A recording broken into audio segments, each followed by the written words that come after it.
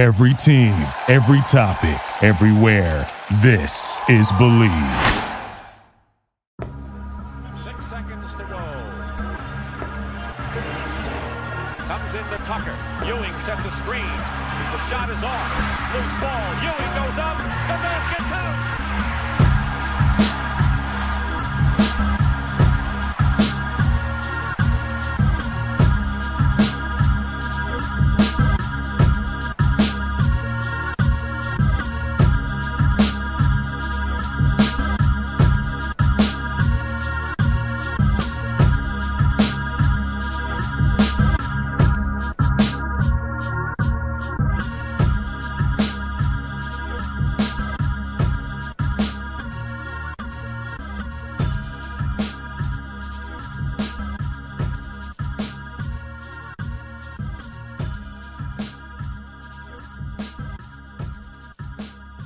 Hello, and welcome everybody to another episode of Strick and Roll. I'm your host, Shrininku. This is episode 41. I'm joined by longtime friend of the pod. It's the second appearance, I think. His name is Xavier Justin. That is XJ from Nick's Film School. You can find him on Twitter at Xavier J Designs. XJ, how you doing? What up, Schwinn? I'm doing all right. A little heartbroken about the Obi Toppin stuff. I'm sure we'll get into that a little bit. But other than that, I'm solid. Feeling good. Ready to talk some Knicks basketball, talk some Knicks offseason. So everything good on my end. Yes, we will be talking about Mr. Toppin and his exit from our New York Knicks. But before we get started, I have to make a few announcements. The first being that the Strickland has an Instagram. Check that out. That is at thestrick.land on Instagram. We're posting all kinds of new content on there. Secondly, the Strickland has a YouTube channel where you may be watching this podcast. If you are and you haven't done so already, please hit like and then subscribe to the channel. That would be a huge help to us. The Strickland also has merchandise. I'm not wearing any of it, but it is there. I promise you. You can find it on our website. T-shirts, sweatshirts, hats, coffee mugs, even water bottles. You name it, we got it. Check it out. You can find it again on our website. And then finally, the Strickland has a Patreon which you can subscribe to. There are a number of different tiers. There is a $6 tier that gets you access to Pod Strickland, the podcast that I host every Friday with Prez. You also get access to the Strickland Mailbag, hosted by Andrew Steele, a.k.a. Doug, a.k.a. the Doug Bag, alongside Dallas and Miko. That comes out every other week. You also get access to the Strickland Discord, where the conversation never stops. There are further tiers. There's a $9 tier that gets you access to Strick and Roll, this pod right here that I host, where I get to rant and rave about the Knicks even more. You also get access to wonderful premium articles by Matthew Miranda, one of the best in the business. There are further tiers. There's a $15 tier, $30 tier, $50 tier, and $100 tier. Those come with a variety of additional benefits like listening in on pod recordings, merchandise discounts, and even potentially co-hosting a podcast alongside yours truly one day. Whether you choose to subscribe or not, none of this would be possible without you. And then finally, none of this would be possible without BetOnline, which is your number one source for all your betting needs. Get the latest odds, lines, and match reports for baseball, boxing, golf, and more. BetOnline continues to be the fastest and easiest way to place your wagers, including live betting and your favorite casino and card games, available to play right from your phone. Head to the website or use your mobile device to sign up today and get in on the action. Remember to use promo code BELIEVE, BLEAV, for your 50% welcome bonus on your first deposit. BetOnline, where the game starts. Yeah, I mean, look, I guess we might as well start with Obi Toppin. And, he gets traded to the Indiana Pacers, right into their cap space. Knicks get back 2 second-rounders. We still don't know which second-rounders those are. Indiana has a number of them. I imagine they would be ones further out in the future, but we will see when those details come out, which I would, again, imagine is on July 6th when the official moratorium ends. And the Knicks also get a $6.8 million TPE out of it. I know that Jeremy Cohen would be very mad if I did not mention that. Very, very important trade player exception. But, yeah, I mean, I think there's a lot of stuff to unpack with this. But I think what I would say is there's a difference between being upset with everything about how his 3 years in New York were managed by the front office and from Thibodeau. But I also think, like, if you were expecting much more in trade for him at this point, I think that's just a really severe miscalculation. And we can debate whether, should the Knicks have been – they didn't take salary back, which I imagine was part of the appeal of doing such a trade for him at this point. That helps them successfully. I mean, they pretty much are in no risk of going over the luxury tax in all likelihood, and certainly not approaching the hard cap, which they are hard cap now at $172 million after using the full mid-level, or at least most of the mid-level on Dante DiVincenzo. So that is, I'm sure, part of it. And, whether you think if they had taken back salary, could they have gotten more, another second rounder or whatever? I kind of think that's small potatoes. I don't really have a problem. I mean, I have a problem with what they got in return, but I just wasn't expecting more because of how really his entire tenure in New York has been mismanaged, and more than mismanaged, I would just say, I think the biggest thing for me is whatever you want to say about the front office in terms of should they have picked him eighth? Was it a disservice to hold on to him as long as they did, which I don't really think is the case. I think it would have been hard to trade him, honestly, before this point. However you want to blame them, I really do think the biggest problem is twofold, and that is, one, Julius Randle turning into an all-NBA player, which I don't think anybody would have expected. And then two is Tom Thibodeau's rigidity at the big man positions and his lack of, honestly, I said this before, I think on the last podcast we did that dropped today. But we all have our thoughts on Tom Thibodeau's management of young players, but whatever you think of how he treats Emmanuel Quickley or Quentin Grimes or RJ or Mitchell Robinson, he implicitly trusts those guys and feels they're better talented players than he ever felt about Obi Toppin. And that's very, very obvious with how he used him, his unwillingness to waver on his minutes, his usage, his role, trying to find him a role. And I think it's revealing of some of the underlying criticisms that a lot of people, including myself, I'm not trying to dissociate myself from this group, a lot of people have had of Tom Thibodeau as a coach. Does he do good things? Sure, but I think this underlines some of the shortcomings I feel of him in terms of his kind of, do guys fit into a certain box that I expect? And so those are my broad thoughts on the Obi Toppin thing. But I will let you go here because I know Obi is your guy. I know that I think we talked about this when you came on last time, but I know you tweeted about it, but Obi in Indiana is probably one of the really good fits for him around the league.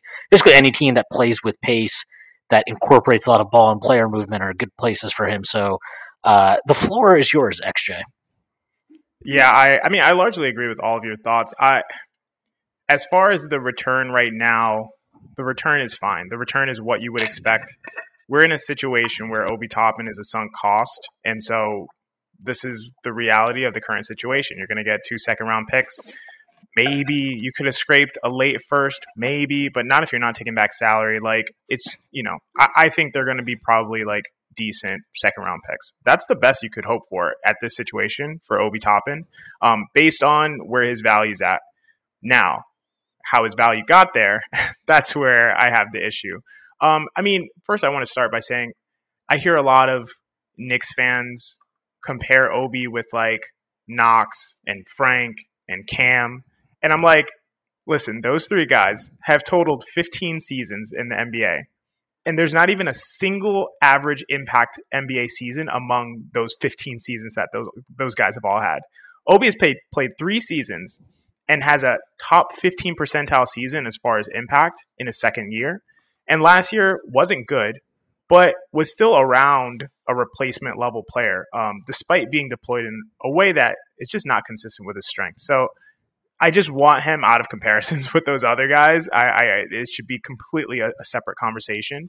And then my issue really with Tibbs and just the management of a young player like Obi Toppin is, I think that there's a need to adapt your coaching to the player. Whether that's minutes, usage, role, maybe that won't change. Maybe that's just, okay, Tibbs is going to be rigid, needs a rim protector at all times, can't play Randle and Toppin together. I don't agree with that. But even if you're not going to be flexible there, you have to be flexible with how you treat the player with regard to their personality, with regard to what motivates them, with regard to what drives them. I believe Tibbs always treated Toppin in a very aggressive way in a way that didn't bring out his strengths. I think that Obi really responds mostly to confidence. And being an Obi Toppin appreciator, a fan of his game, I watch him very closely. I'm known in Knicks communities as like a data-driven person, and I absolutely am. But I also pay attention to a lot of the behavioral clues, personality traits, ways that guys really respond when they're being challenged, when guys have confidence, when guys have their backs against the wall. How do they respond to those situations?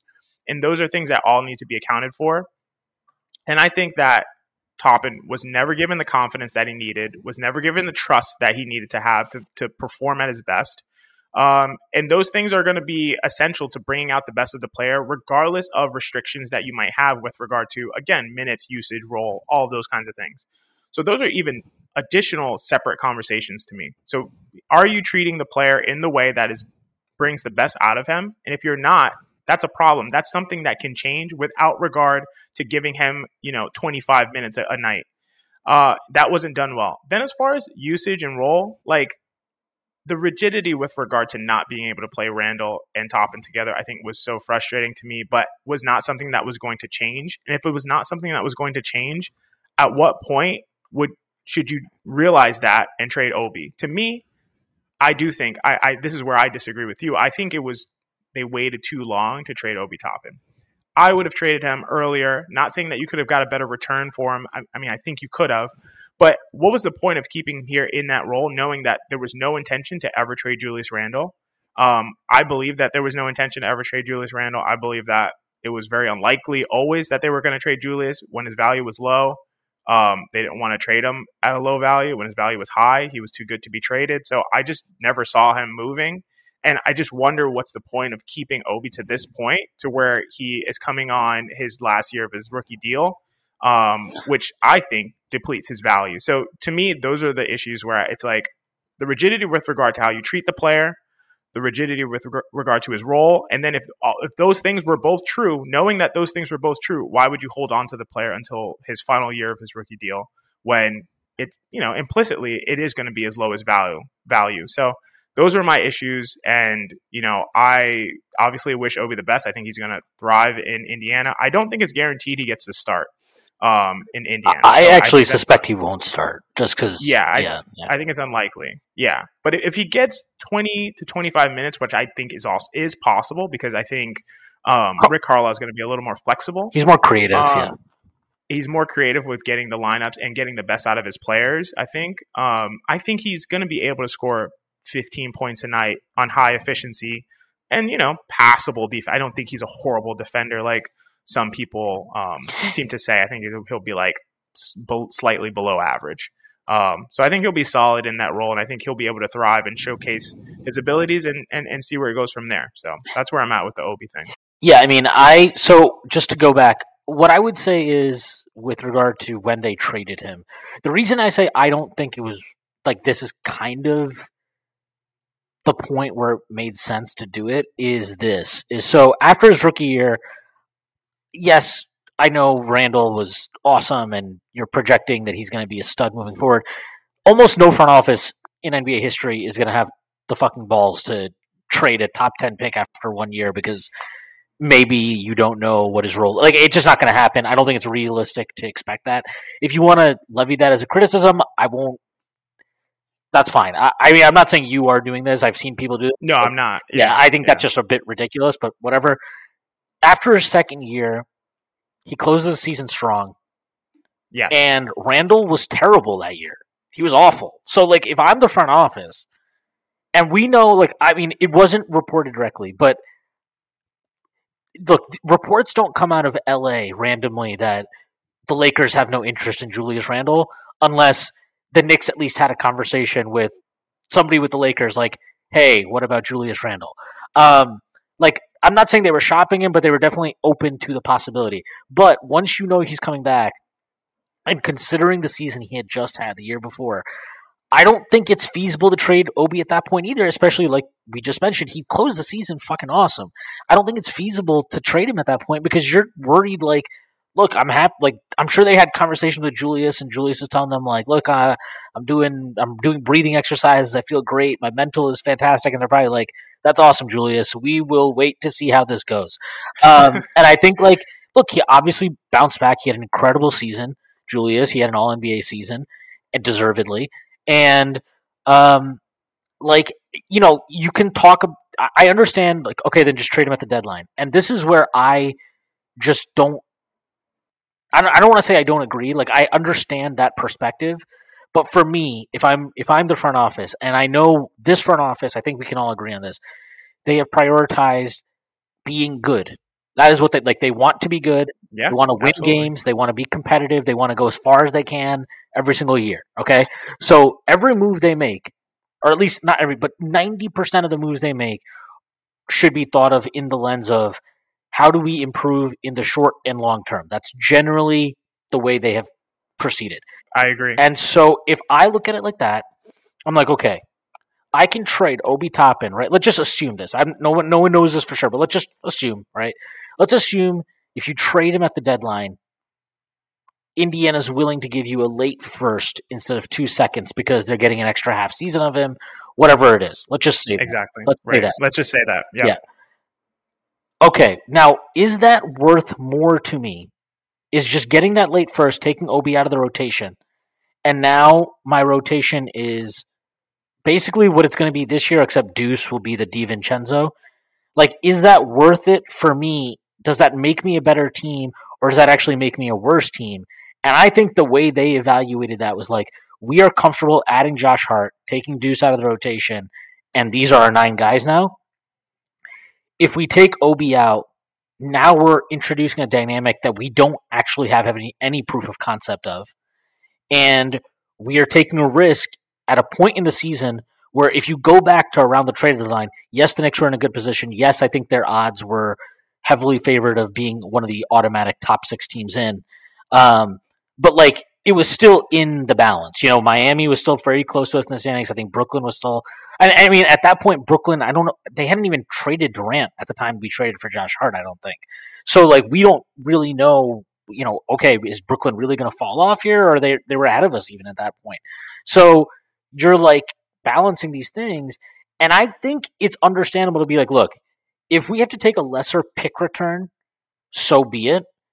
We want to be good, and we think Obi Toppin helps us to that end. And to that point, like, I think they made the right call, because whatever, you know, people think of Obi, you know, whether you think he's good, whether you think he's Frank Ntilikina but a power forward, like, it's indisputable that he came up big for us in big spots. I mean, you go back into the playoffs, right? He came up huge at the end of Game 4 when Randall was shitting himself to the point that even Tibbs closed the game with Obi. And if you go back to Game 5, when Randall gets hurt, they start the second half. Obi is the guy who, like, I mean, that was kind of, you're kind of expecting them to make a run. Obi comes out, hits a corner three. I think Cleveland hit a 3 to start the quarter, and then Obi comes out and hits a corner 3 after that. He hit another 3 after that, and then he had like a couple of transition dunks, but he had a really good game, solid game in Julius's absence. And those are key moments in a season. I don't know what there is no intent. Like, I said this yesterday, but like, I can't go to Real GM Future Draft Detailed and show you like the value of Obi Toppin helping us win a couple of key playoff games. Obviously, if they had traded him for a late first, I could be like, see, this is what they got for Obi Toppin. I can't tell you that. I don't know what the value is of that. But I know that the front office places a value on exactly the type of thing that Obi Toppin produced, which is production in a moment that helped this team win ball games that were important to them, and helped us win ball games that helped us get to the second round of the playoffs, you know? And honestly, if you go back and watch Game 6 against Miami, he probably should have played that. He probably should have closed that game too, because Randall was terrible, and Obi actually gave us a little bit of a spark in the fourth quarter.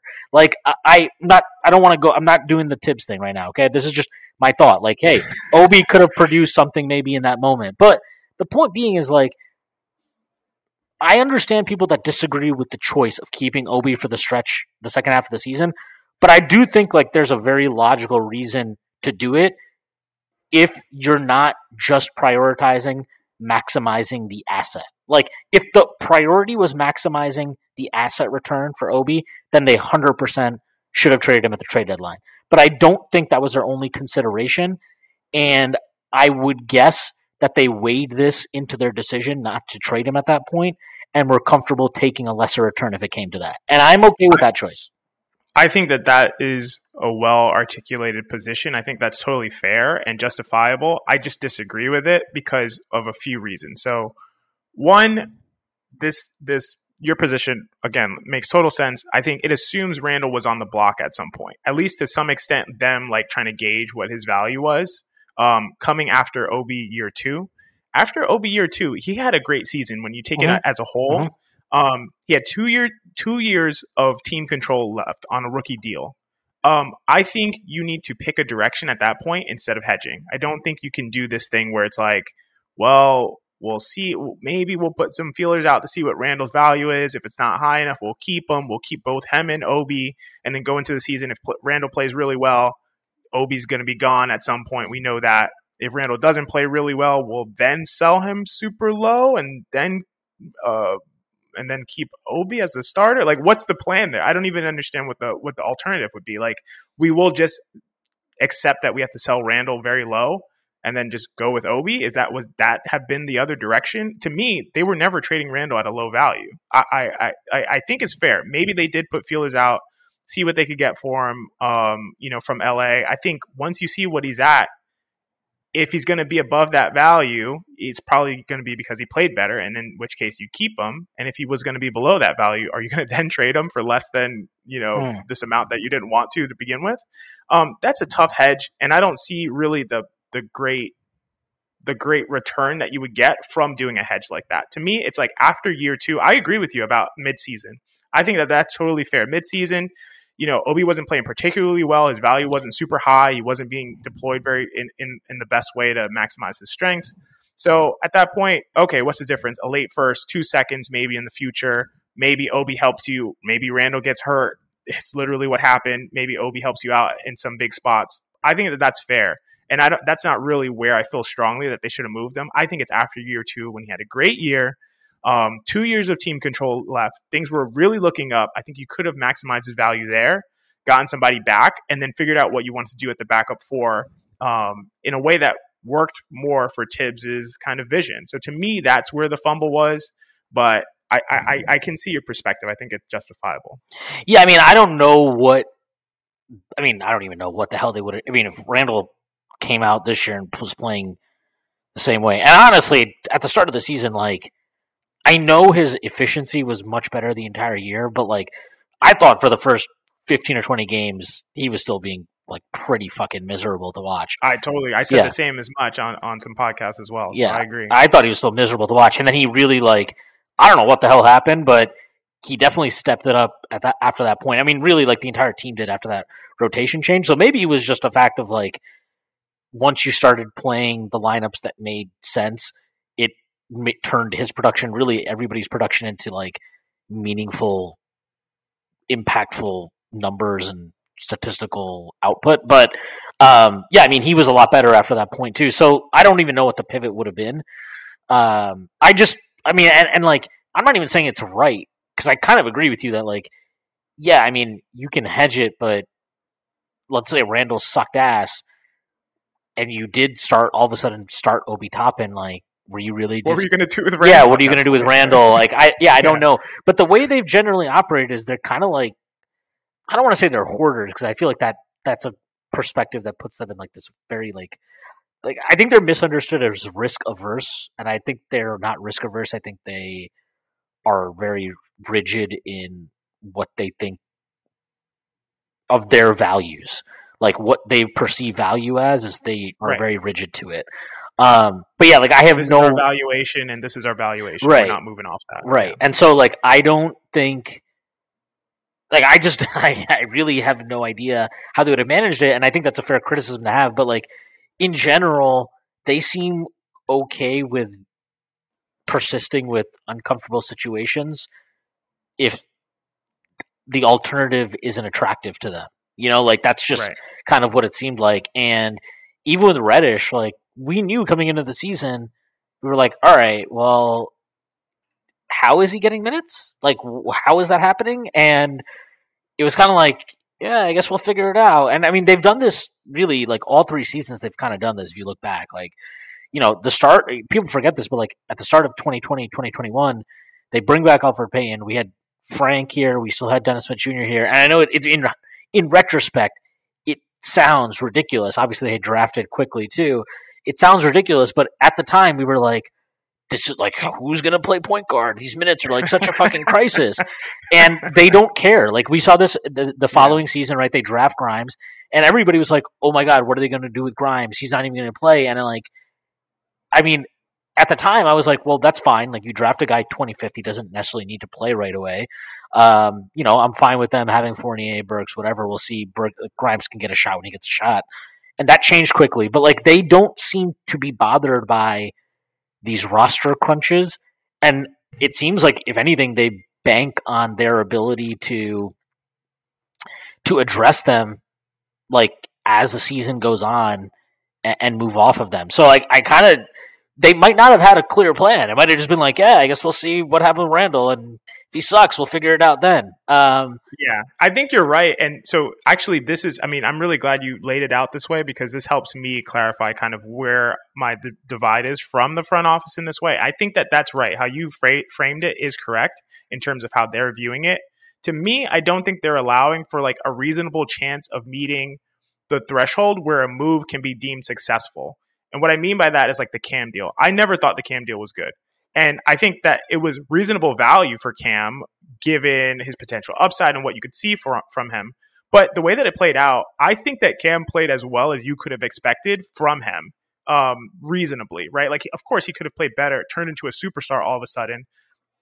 What are the chances of that happening? I think he played reasonably well, and kind of at the like, given what we've seen from Reddish early in his career, kind of at the peak of what you could have expected within the realm of reasonability.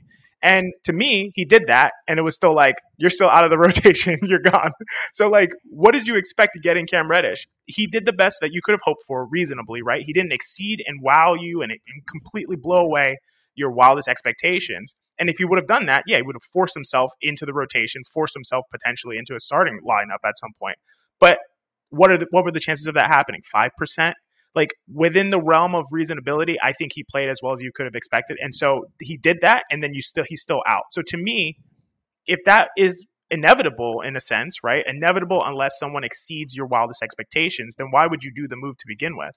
And I feel the same way kind of with the Obi Randall situation. Like, what was Obi going to do to supersede and take over the starting job from Randall? Like, could he have just come out and been like hitting every three and just playing? Be honest. Yeah, like, what was he going to do? And if there was no chance of that happening, right? Like, not no chance, maybe a small percentage chance. And because of that, to me, it's like, you're in this situation where, like, we kind of don't really care. Like, let it work itself out. We'll flip them and we'll just get back what we get at the end of it. I think that's okay.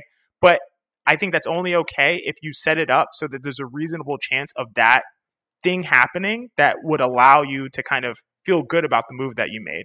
And I don't think there was a reasonable chance. Like I said, what's the pivot if Randall doesn't play well? I don't think there was any situation where Obi would take over the starting job and Randall would be the one moving for 2 seconds. Like, there's no chance that would happen. And so, because there's such a small chance of that happening, I just think you have to play the odds. It's like, we won't hedge in this situation because the pivot of this hedge is not going to get us back a great return anyway. And we know that that's likely, right? So to me, it's like probabilities is where I differ. Yeah.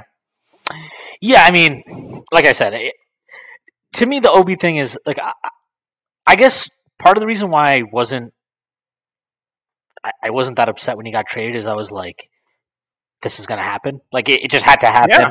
Oh, yeah. It was going to happen. Yeah, it had to happen. And honestly, I think one of the things I might have tweeted this, or no, I didn't tweet it, but I think I said it on the podcast, but like, or maybe just in our Discord. But one of the things I was like, I would like if they made some consequential trade for like I've talked about this. Like, there's a scenario where I think trading for like a Paul George, I'm very on board with. But like, barring these big pie in the sky type of trades or, roster moves, the one thing I was like, they cannot come back to training camp next year with Obi on the roster because there's no path to him getting minutes. He's clearly unhappy. I understand why he's unhappy. I'm not like I think he deserves to be unhappy. Well, not like I don't know. He doesn't deserve to be unhappy, but he should be unhappy with the situation. Can I quote you on that? Obi Toppin deserves to be unhappy. Yeah, you deserve it, dude. But like that was it for me. That was like one of the things I was like, they have to do this thing, and they did it. The value was never going to be great. I knew it was going to suck, so it's what it is. We'll see what they do. I will say this though, like, and I think this kind of leads into DiVincenzo with the way the Knicks play, and like whether you agree with that, disagree with that, should they do something more exciting, whatever it is, with the way they play, Obi Toppin was never going to find his. He was never going to achieve nirvana in New York. He was never going to find spiritual happiness here because. And I mean, I think Kevin Pelton might have dropped this stat in his piece, but it was like, I think his first year in New York, he'd averaged something like 32 possessions as a roll man. 32, it's like 32 per 100 possessions were him as a roll man. And then his second year, that dropped to 21.8. And then I think last year it dropped to 8.8. So like, as far as like Tibbs not doing anything he actually started kind of okay, and just like it got worse and worse. And last year was like I've mentioned this like so many times, but he basically was like, be Rashard Lewis.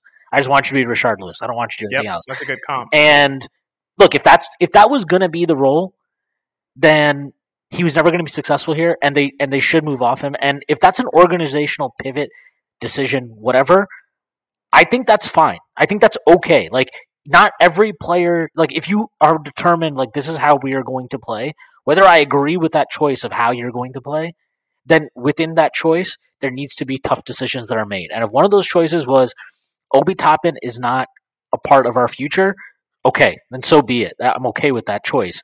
And I totally agree with you, to be clear. Totally agree with you. And I think to that end, I actually think Dante DiVincenzo is fucking great for that. Like, I think he's going to be I'll be shocked if he's not good in New York, honestly. I'll be really, really surprised because what you need with the way the Knicks play, what you need your off-ball guys to do is be able to find space, relocate along the perimeter, and knock down those shots. And if you watch DiVincenzo play, like, that is what he does. That is what he does really, really well. And he's a good cutter and all those things. But what the Knicks need more than any of that is that. And the other piece is, and I think even you would agree with this, I do think Obi made significant strides in improving as a defensive rebounder, but he's still not a good defensive rebounder for a 4. That's fair. Yeah, I think DiVincenzo is going to bring something to the table, or not maybe bring something to the table, but I don't think the drop off in terms of like rebounding and getting, like, I see all these people like freaking out, like, well, what are we going to do without a backup 4? And I'm like, I don't think it's going to be that much of an issue, man. Like, I really don't. No, that's fine. I think it'll be fine. Like, you're talking about 13 to 15 minutes a game because Randall's going to play the rest of the fucking time. And like, I think Josh Hart and RJ Barrett can be fine as backup 4s in those minutes. And I think getting a guy like DiVincenzo who gives you plus rebounding from a perimeter position makes that a lot more tenable. And at the end of the day, like, this whole, the Knicks, like, there's a difference between playing small and playing, like, I don't consider playing Hartenstein or Mitch with some combination of guards and wings necessarily playing small. Like, the guys that really move the needle for us on the offensive and defensive glass are our centers. And, like, yes, Josh Hart, obviously really good defensive rebounder, but as long as those two guys are on the floor, I'm really not that worried about getting destroyed on the glass. I'm just not. I think we'll be a really good rebounding team regardless. So, like, to be clear, this is not so much like, this is not, is DiVincenzo a better player than Obi Toppin? I don't even know how to go about answering that question. I just think with how the Knicks play, on both ends of the floor to some extent, what he brings to the table might actually end up being more impactful considering how they used Obi last year. Like, they didn't even use him, right? So if that's how you want that spot in the rotation to be, then DiVincenzo is going to be an upgrade.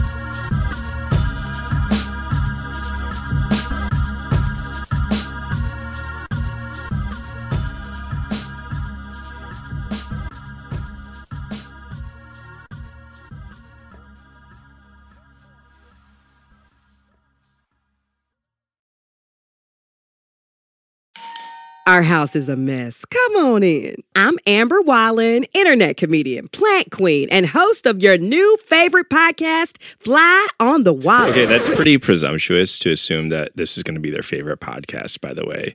Like, come on, Amber. Anyway, that wasp that you just heard interrupt me is my husband. And co-host, Benjamin Wallen, also a comedian, and I host people at our home. I have a great wine collection in my cellar. Well, you mean the mini fridge? Yeah, it's a mini fridge. It's a mini fridge. New episodes of Fly on the Wallen drop every Wednesday. Listen in as we discuss relationships, books, and keeping our sweet baby kid alive while we make laughs on the internet. Subscribe to Fly on the Wallen wherever you get your podcasts.